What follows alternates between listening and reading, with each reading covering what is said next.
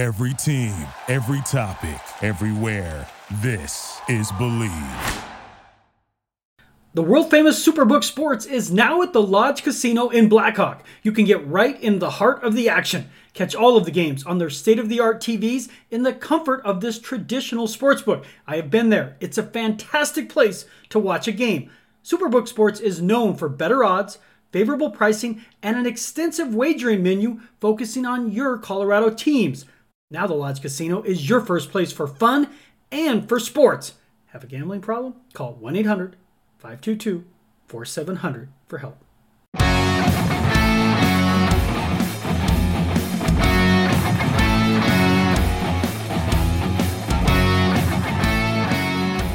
Welcome back to the Believe in Broncos podcast. I'm your host, Troy Rank from Denver 7, joined by my man, Sam Farmer from the LA Times. I've been reading Sam for years because I am, at heart, a newspaper person. I lucked into this TV thing.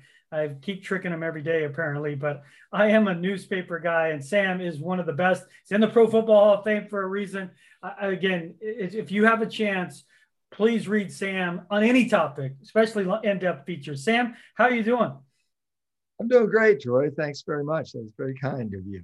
And I think of you as a newspaper guy, too. Yeah, I appreciate that. I have a newspaper guy's face, so that helps. That helps. When you became a prominent NFL guy, Sam, without a team. Like, that's when I read you so much. Do you ever look back and go, how the heck did I get so expert in the NFL when we didn't have a team in Los Angeles for, what was it? Yeah. 20 years? How long was it? It was 20 years, and it was kind of a dream job, actually, because I could go to the game of the week. I could go to Denver as much as I wanted, and had some good teams then through most of that, the Peyton stuff. But, so then the NFL kind of floods the engine and puts two teams in LA, and the fan base is just starting to sort of wake up to that there are two teams here. But no, it was great. I mean, so much happened during those 20 years, and I was on the road all the time, probably traveled more than any NFL writer. And LA at the time was actually more valuable to the league without a team than with a team, because as you know, every city used LA as a club to hang over their own city when they wanted a new stadium. So it was a very valuable leverage point. So the league cared about how it was perceived in LA, and it was a good time to be the NFL writer here.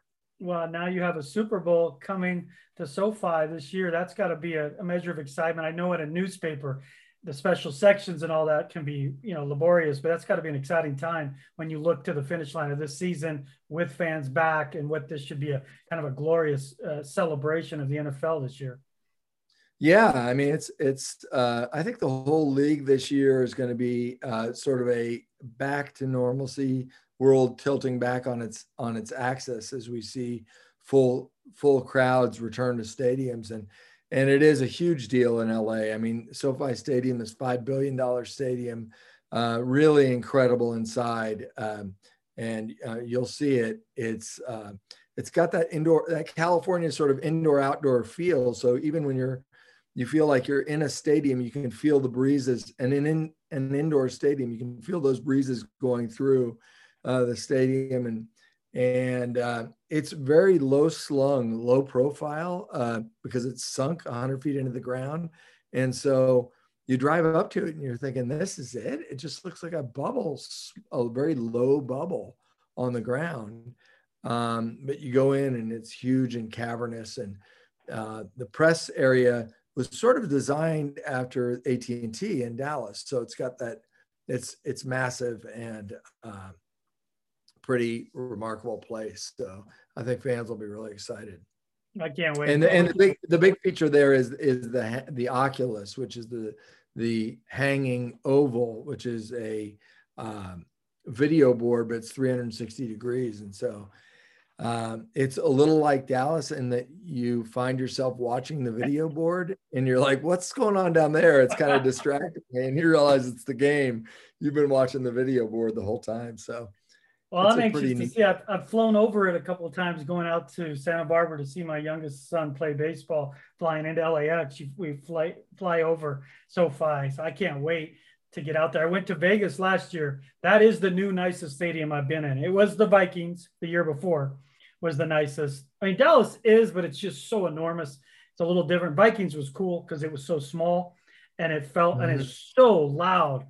And then the windows in Vegas that open up to the strip and that torch. And again, this is no fans. So it was odd, but that is the most beautiful stadium I've been in. So now I'm looking to see and compare SoFi. Yeah, and it'll be really interesting with SoFi because they have the capability to stream the game on the roof of the stadium. So when planes are flying overhead, now I'm not sure I'd want my pilot watching the game as he was coming in for a landing, but it's pretty incredible. I told them they should time the ads up on the roof of the stadium. If you have an Air France flight coming into LAX, you could have a French ad or whatever, and find out which planes are landing when. But yeah, I think you'll really like SoFi. One thing is the convenience. It's just very close to LAX. I mean, you can be at LAX in 8 minutes or something like that, as opposed to some of these places like Gillette, where it's an hour away from the airport. So yeah. Anyway, all those things, sports things. It's fun. I mean, I can't wait to get there. And again, Sam, for my audience here, I'm joined by Sam Farmer of the LA Times. That he's covered the NFL for decades now, and so he has a perspective. I like to widen the lens on this podcast that isn't so narrow just to Broncos, because I think sometimes when people focus just on the Broncos, they're not aware of maybe why the team has struggled, because you don't understand the perspective of the rest of the league. But one person you do have direct knowledge of, George Paton, the new GM. You kind of give the backstory. You knew the family growing up. Now George is a GM. What do you think of him becoming a GM? And talking to you in the past, I know you're not surprised given his work ethic, necessarily surprised. And what do you think so far of how the job George has done putting together his first roster? Yeah, well, I am somewhat biased as I've known George since he was a freshman in high school. I was a senior at La Cañada High School, and he transferred to Loyola. But his two older brothers, John and Frank, are good friends of mine. In fact, I had dinner with Frank last night. And I think George has done a great job, just like I expected. I mean, this is a guy who was in demand for many years by lots of teams, including the Rams, to be their general manager. But he's very loyal. So he stayed in Minnesota. And I think they made it worth his while to stay in Minnesota, but they knew the value of this guy, his encyclopedic knowledge of the league and of personnel, his ability to evaluate players and work with people, and really he'll be the last, we've heard it a million times, but his will be the first and last car in the parking lot. And he works like crazy and really excellent guy. But I think he's done a really good job. I really like what they did in the draft, both with Patrick Surtain and with Javonte Williams in those early picks, to resist taking a quarterback, to and take a great defensive player that only solidifies that fantastic secondary in Denver, and really the hallmark are the Broncos.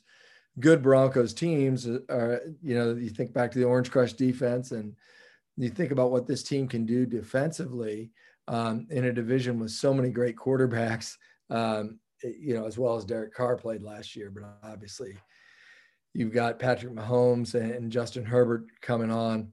To have a really solid secondary is important. I think obviously he's got and I think Teddy Bridgewater is going to come in and do a really good job. George knows him so well from Minnesota.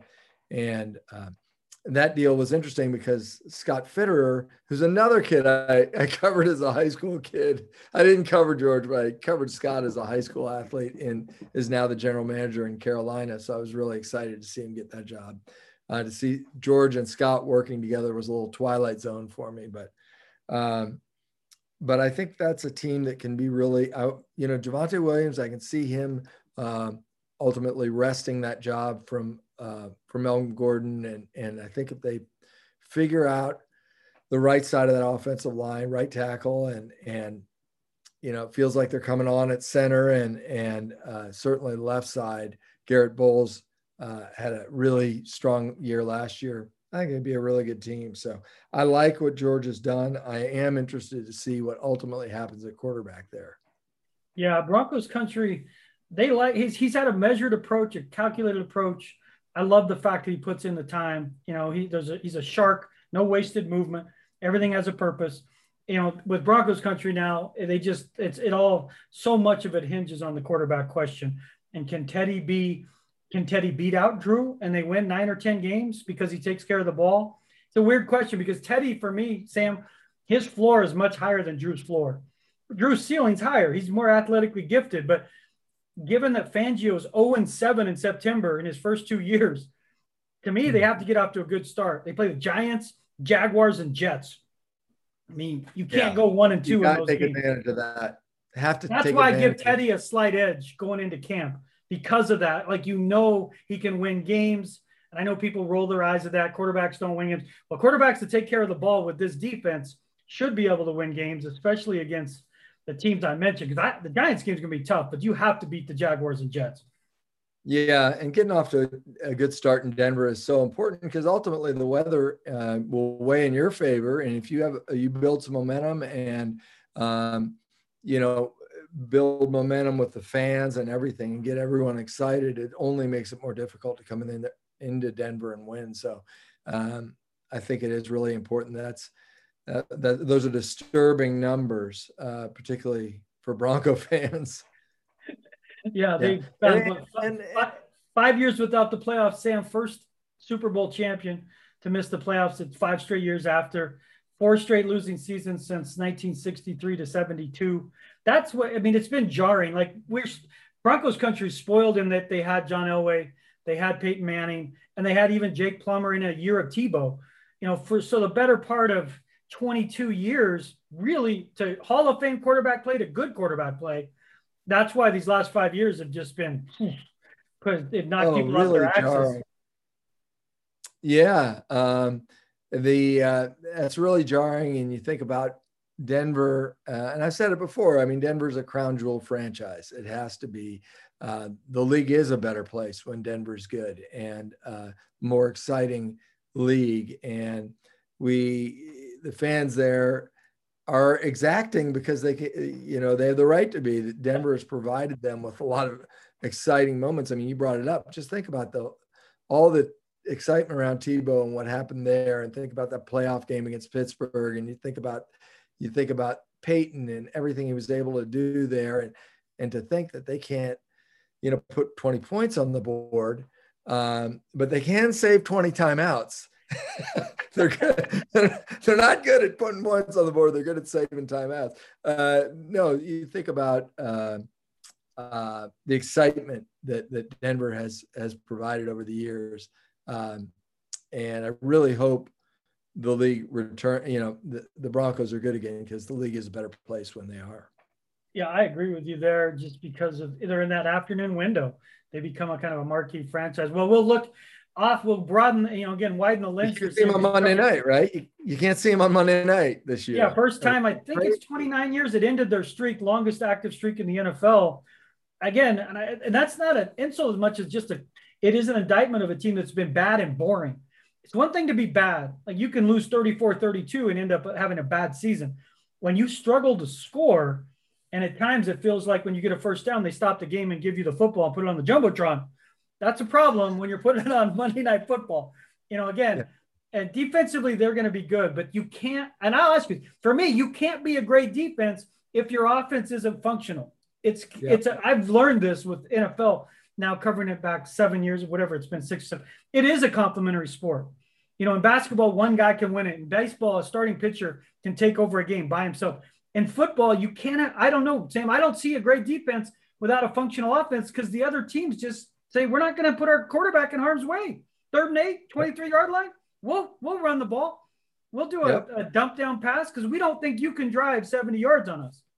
Yeah, no, I agree. I think you need that. They really do play off each other. My Believe in Broncos podcast is sponsored by Hoggett Injury Law. Their motto, with us, it's personal. Speaking of personal, let me tell you about my friend, Darby Hoggett. I've known Darby for the better part of a decade, coached his son in travel baseball. At those tournaments, we would talk a lot of baseball and a lot of Broncos. He's a huge Broncos fan. We've become friends. In fact, many of Darby's clients have become his good friends. You don't even have to pay Darby up front. If your case goes as planned, Darby will be the one writing checks to you.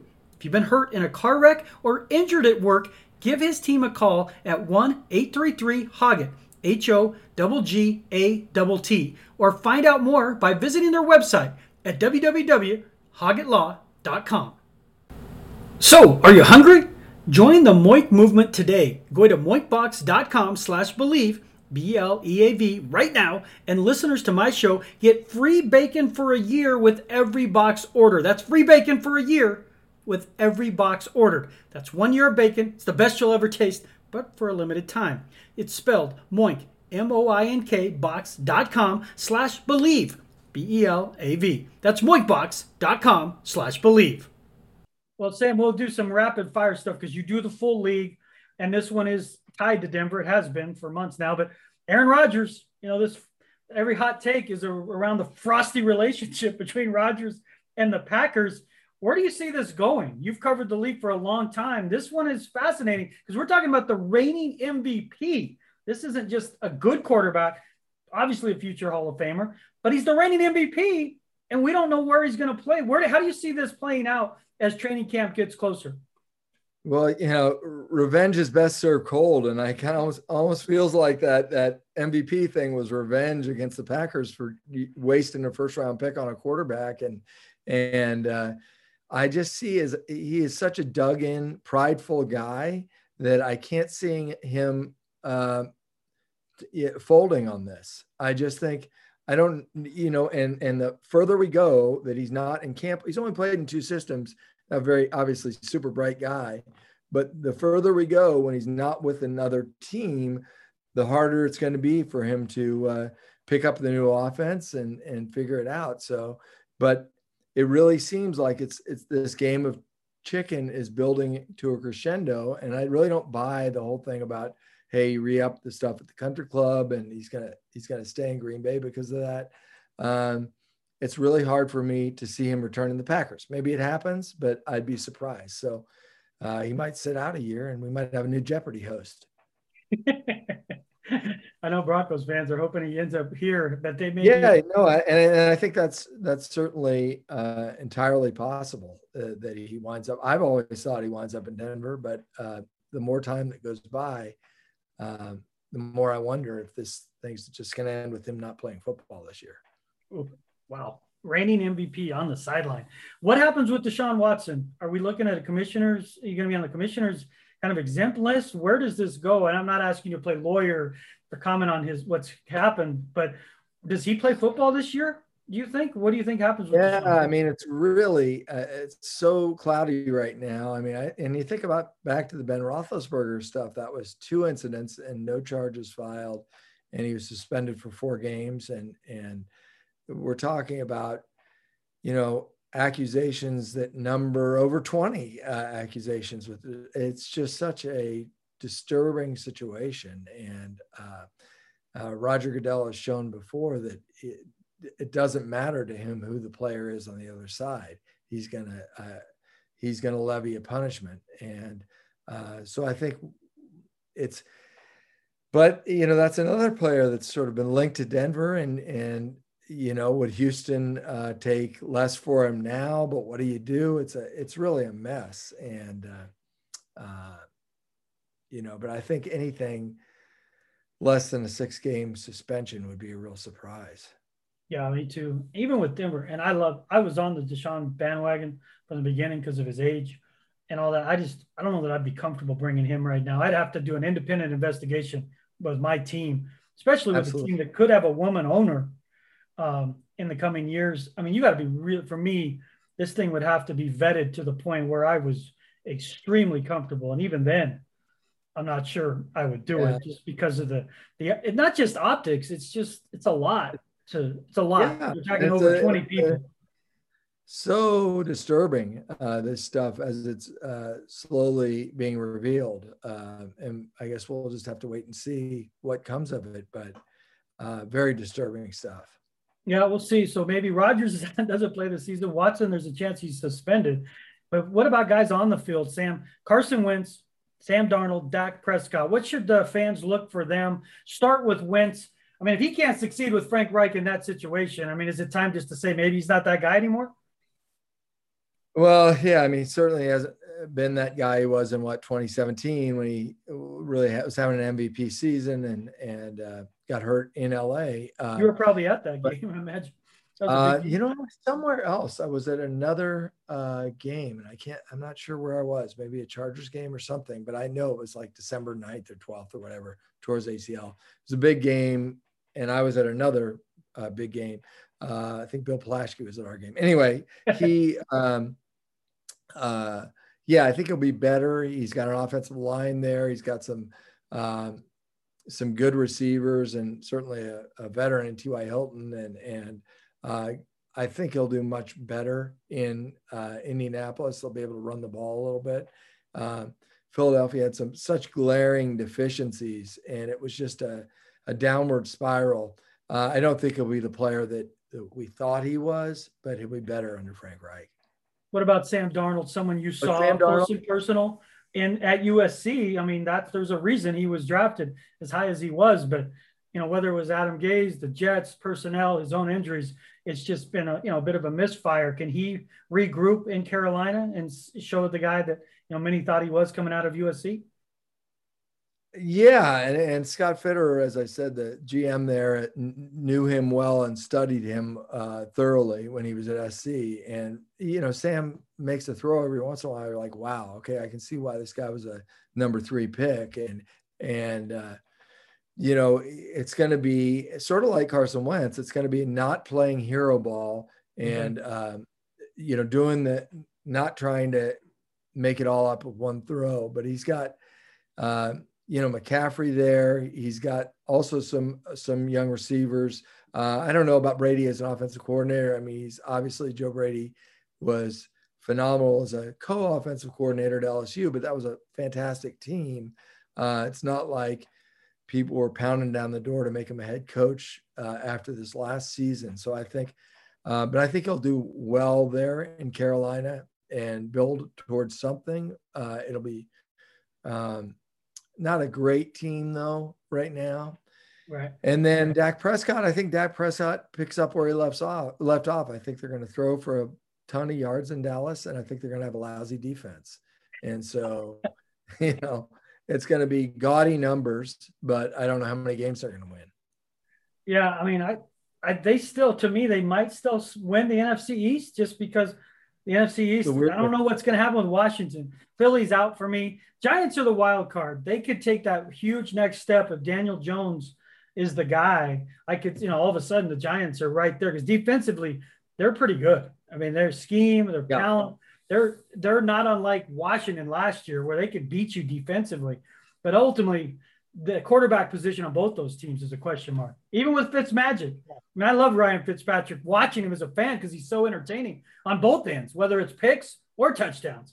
But I don't know, that NFC East for me is up for grabs. I mean, I don't know how you see it.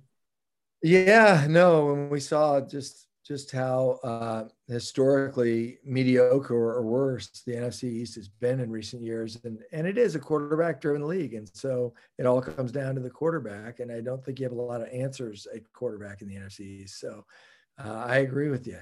And the Giants are a wild card. And, you know, Philadelphia, I don't think that they were completely sold on their quarterback. And so right. And Jalen Hurts, and they don't know what they have in him. And Washington is, you know, defensively, I think that can be an exciting team. But so Dak Prescott is the creme de la creme of the NFC East, but I don't know how much that says. Right. Well, what about the team that you'll see? I mean, your Chargers and Rams. First with the Rams, I mean, I have some people, I was talking to a guy I think it was Friday, because Tampa Bay's only not favored in one game. And on some of the sports books, Superbook Sports, one of my sponsors, and that's at the Rams. I mean, is that Rams team a Super Bowl type team, Sam? Or what does it hinge on for you? Is it Stafford? Can they get back to the Super Bowl? Are we overlooking them a little bit? I think the Rams could be pretty good. I think that's a big upgrade at quarterback. And you've got a guy who's gaining about 40 yards on the ground just because they had no running game to back him up there in Detroit. He's going to have a really solid defense. I don't know if the defense will be as good as it was last year. Brandon Staley's over at the Chargers, but I think they've got some real, with Aaron Donald, Jalen Ramsey, they've got some really good. They drafted every receiver known to man now, so they've got lots of receivers. And we'll see how they do at tight end. And their offensive line has gotten old, and Matthew Stafford, if he can really, if he's as advertised and as good as Sean McVay feels he is, that'll be a big step up. Because I like Jared Goff. I thought he could be very solid at times when they were going well, but he was sort of the bellwether. I mean, if things were going well, he was good. Everything was going fine. But he wasn't the guy who were going to load the game on his shoulders and say, go win it for us. And so I think Matthew Stafford is a guy who you can do that with. And then the Chargers, again, I mean, they can never stay healthy. Right. And they always seem to get in ideally they're like, they're like a Jaguar, but half the time they're in the shop, a really nice car when all's going well. But, defensively, they've got some really good players. Justin Herbert had a phenomenal season. How does he do in his second season? Does he have a sophomore slump, or does he continue to surprise people with just how good he is? I don't know that they've got a lot of receivers who can sort of take the top off of defense. Keenan Allen's a great one, definitely an all-pro receiver. And so, but that burner who's really going to stretch the defense, it'll be interesting to see if they can find that. I was talking to a couple of Chargers players the last few weeks, and man, they love Brandon Staley. They see him as kind of the defensive version of Sean McVay, just brilliant, energetic, positive. Yeah. And when I watched Justin Herbert, I watched him, and then he's gotten bigger and stronger, Sam. I don't know that Trevor Lawrence can be better than Justin Herbert. Justin Herbert, for me, is Josh Allen, except he sped up Josh's timetable. I mean, and I was so wrong on Herbert. I should have asked you, because I watched Herbert, and the Broncos were thinking quarterback. His coach didn't trust him at Oregon until the ASU game and then that darn Rose Bowl. I should have probably called you and said, what'd you see from Herbert? Because that was the game. That is who he is. I watched the other games they played. I'm like, their coach won't trust him to win games. So I figured, there's no way he's going to win games in the NFL if the Oregon coach doesn't trust him to win. And you think about how he started with the Chargers. I mean, Tyrod Taylor, they accidentally punctured his lung with an injection. And so he was a surprise starter with the Chargers. And you almost get the feeling like, wow, they might not have known what they had in Justin Herbert. Now, I don't want to take anything away from Tom Telesco and their ability to select players, because it was a brilliant move taking Justin Herbert. And you talk about Brandon Staley. I ran into him with Keenan Allen at the U.S. Open. I was at the U.S. Open a couple of weeks ago at Torrey Pines and walked a couple holes with him watching Rory McIlroy. And I really liked Brandon Staley. Didn't know him well with the Rams, but he seems like a really engaging, charismatic guy. And certainly I saw that. I mean, the guy he was a Division III coach like 4 years ago. So it's amazing how fast he rose through the ranks, but he's certainly charismatic but Justin Herbert, this guy played in 4 different systems in 4 years at Oregon. So, which would be an indictment of him almost. I mean, you almost think, well, drafting, now you look at it as a badge of honor. Like this guy can adjust. It's right. Like Alex Smith took a long time to ramp up when he was in a new system every year.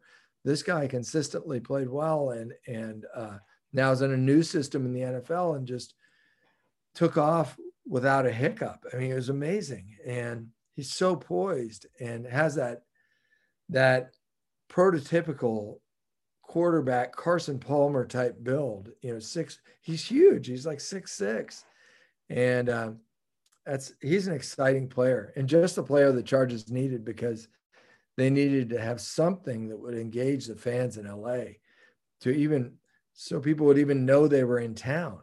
Literally. I mean, it's like you could stop people on the street and ask them who the two teams in LA were, and half the people would tell you the Raiders.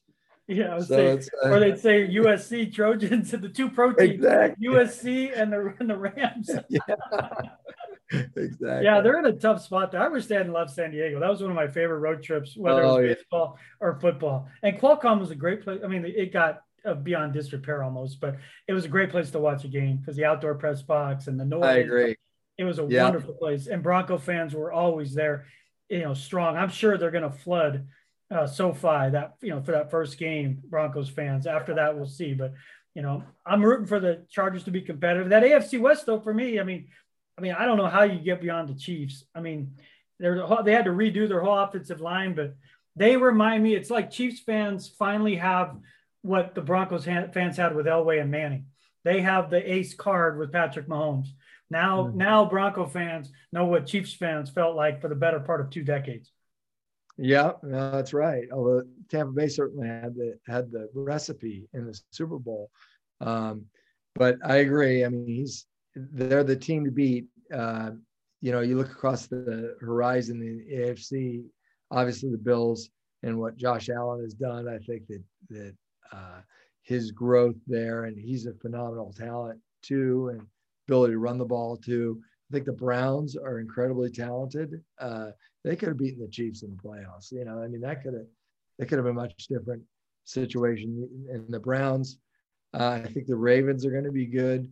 And sort of an outsider, I look at the Chargers can stay healthy. They can make it really interesting because they have historically, when they're healthy, given the Chiefs problems. So, but we haven't seen that. We hear that every year. So I don't know that'll happen. But and then in the NFC, if we talk about the NFC, you have to look at Tampa Bay and Tom Brady in his second year in that system. He had some struggles early on with the offense, but obviously hit his stride.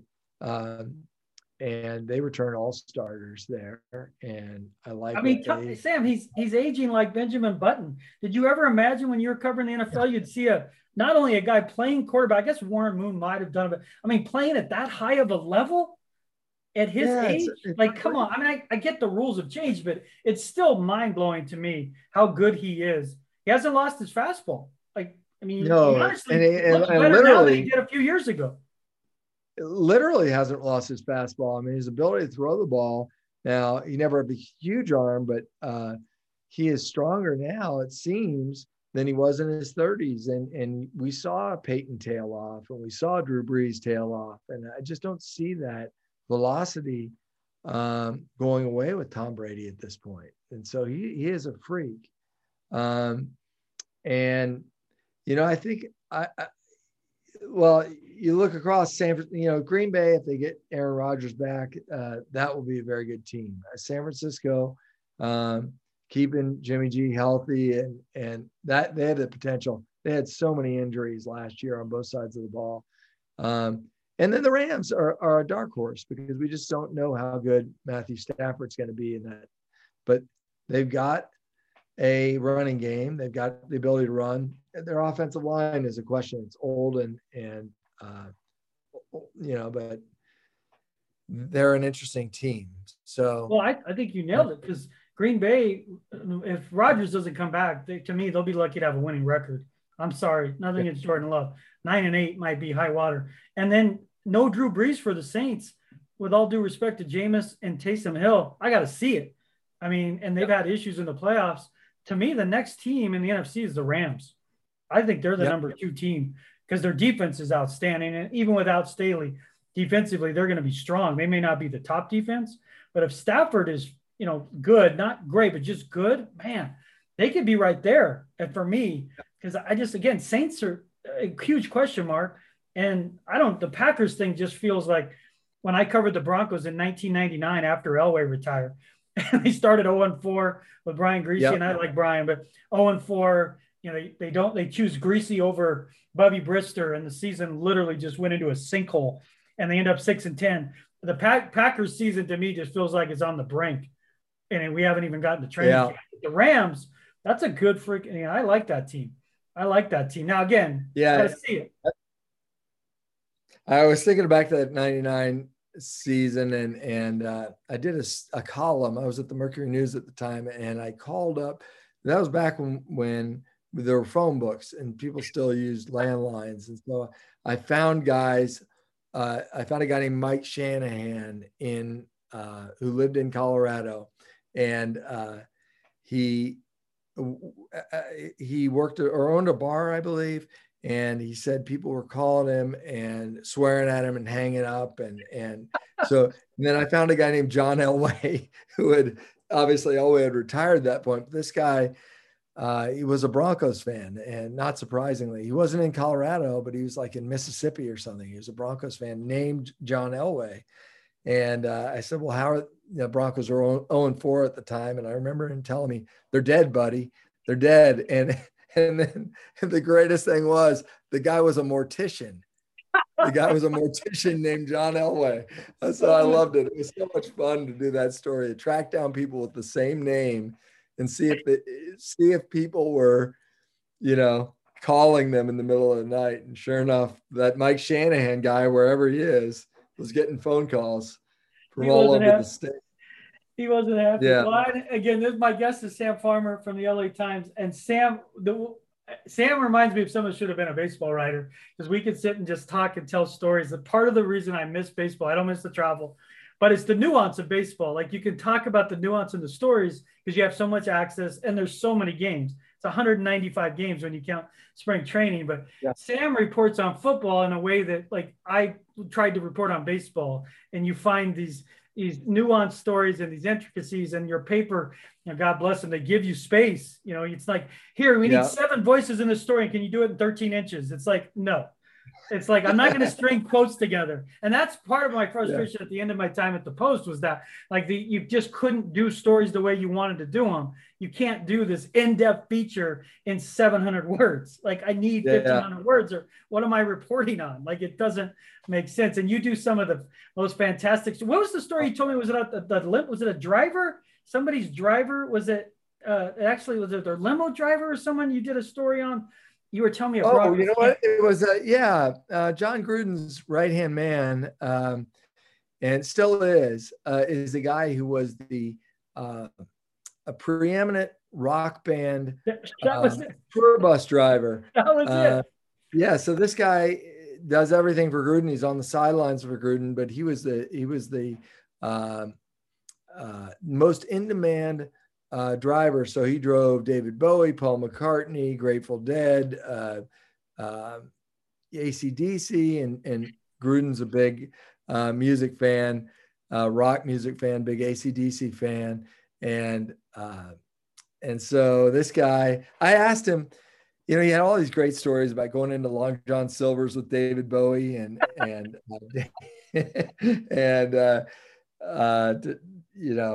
watching Bowie order there. And, but I asked him, how do you become the preeminent tour bus driver? I mean, don't you just have to stay on the road and whatever? And he said, I treat the crew like the band and the band like the crew.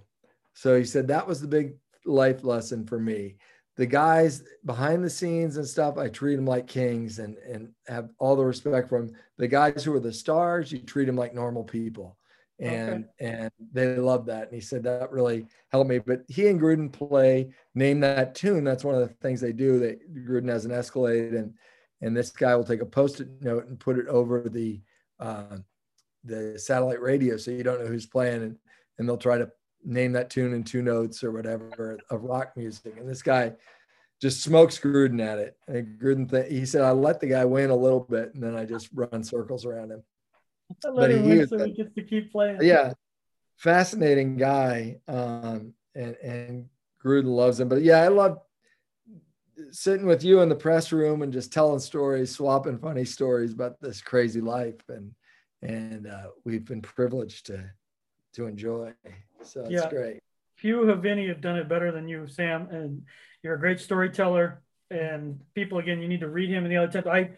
I don't know how much older you are than me, but I was reading you when I was still in, high school, early college, and you just have a way of, you can spin it. You guys, I got this gray hair, Troy. Yeah, spin it, tell. Both have kids in college. I have one done with college. That's how old I feel. One done already, and one with a couple years left in Santa Barbara. So I'll still be out in California for a few more years, watching my son out there. But Sam, you've been gracious with your time. Again, Sam Farmer's with the LA Times. You can find him there. It's at Sam Farmer, just at Sam Farmer LA Times. At LA Times Farmer. LA Times Farmer, yeah. On Twitter, or he's got stuff up there. And I know in these coming weeks with Hall of Fame stuff coming up and other stuff coming up, make sure to keep an eye on what Sam's going to be writing, because he writes stories that nobody else writes. And I'm not just saying that, he does. So when you see him pitch one of those stories and promote one of those stories on Twitter, it will be uniquely different and told in a way that will make you feel like you were riding shotgun with him on his journey. Oh, thank you, Troy. Well, thank you, Sam. I appreciate it. Be well. I know you got some time off coming, so enjoy it. And I can't wait to see and cross paths with you soon in a press box, either here in Denver or at SoFi. Awesome. Thanks so much, Troy. Great seeing you, buddy. You as well. Thanks for joining me on my Believe in Broncos podcast. Again, my guest, Sam Farmer from the LA Times. Please check out his work. He is one of the best writers in the country, not just NFL, just best writer. So check his work out. Take this time now to thank my sponsors, Superbook Sports. They have been great to me. Again, have the new sports book in the Lodge Casino in Blackhawk. I've been there. It's fantastic. I want to thank Darby Hoggett at Hoggett Injury Law for their sponsorship as well. And thank my son Dagan for producing this podcast, because remember, Broncos country, I do this podcast for you. Happiness, that begins with me. Go out there and have a great day.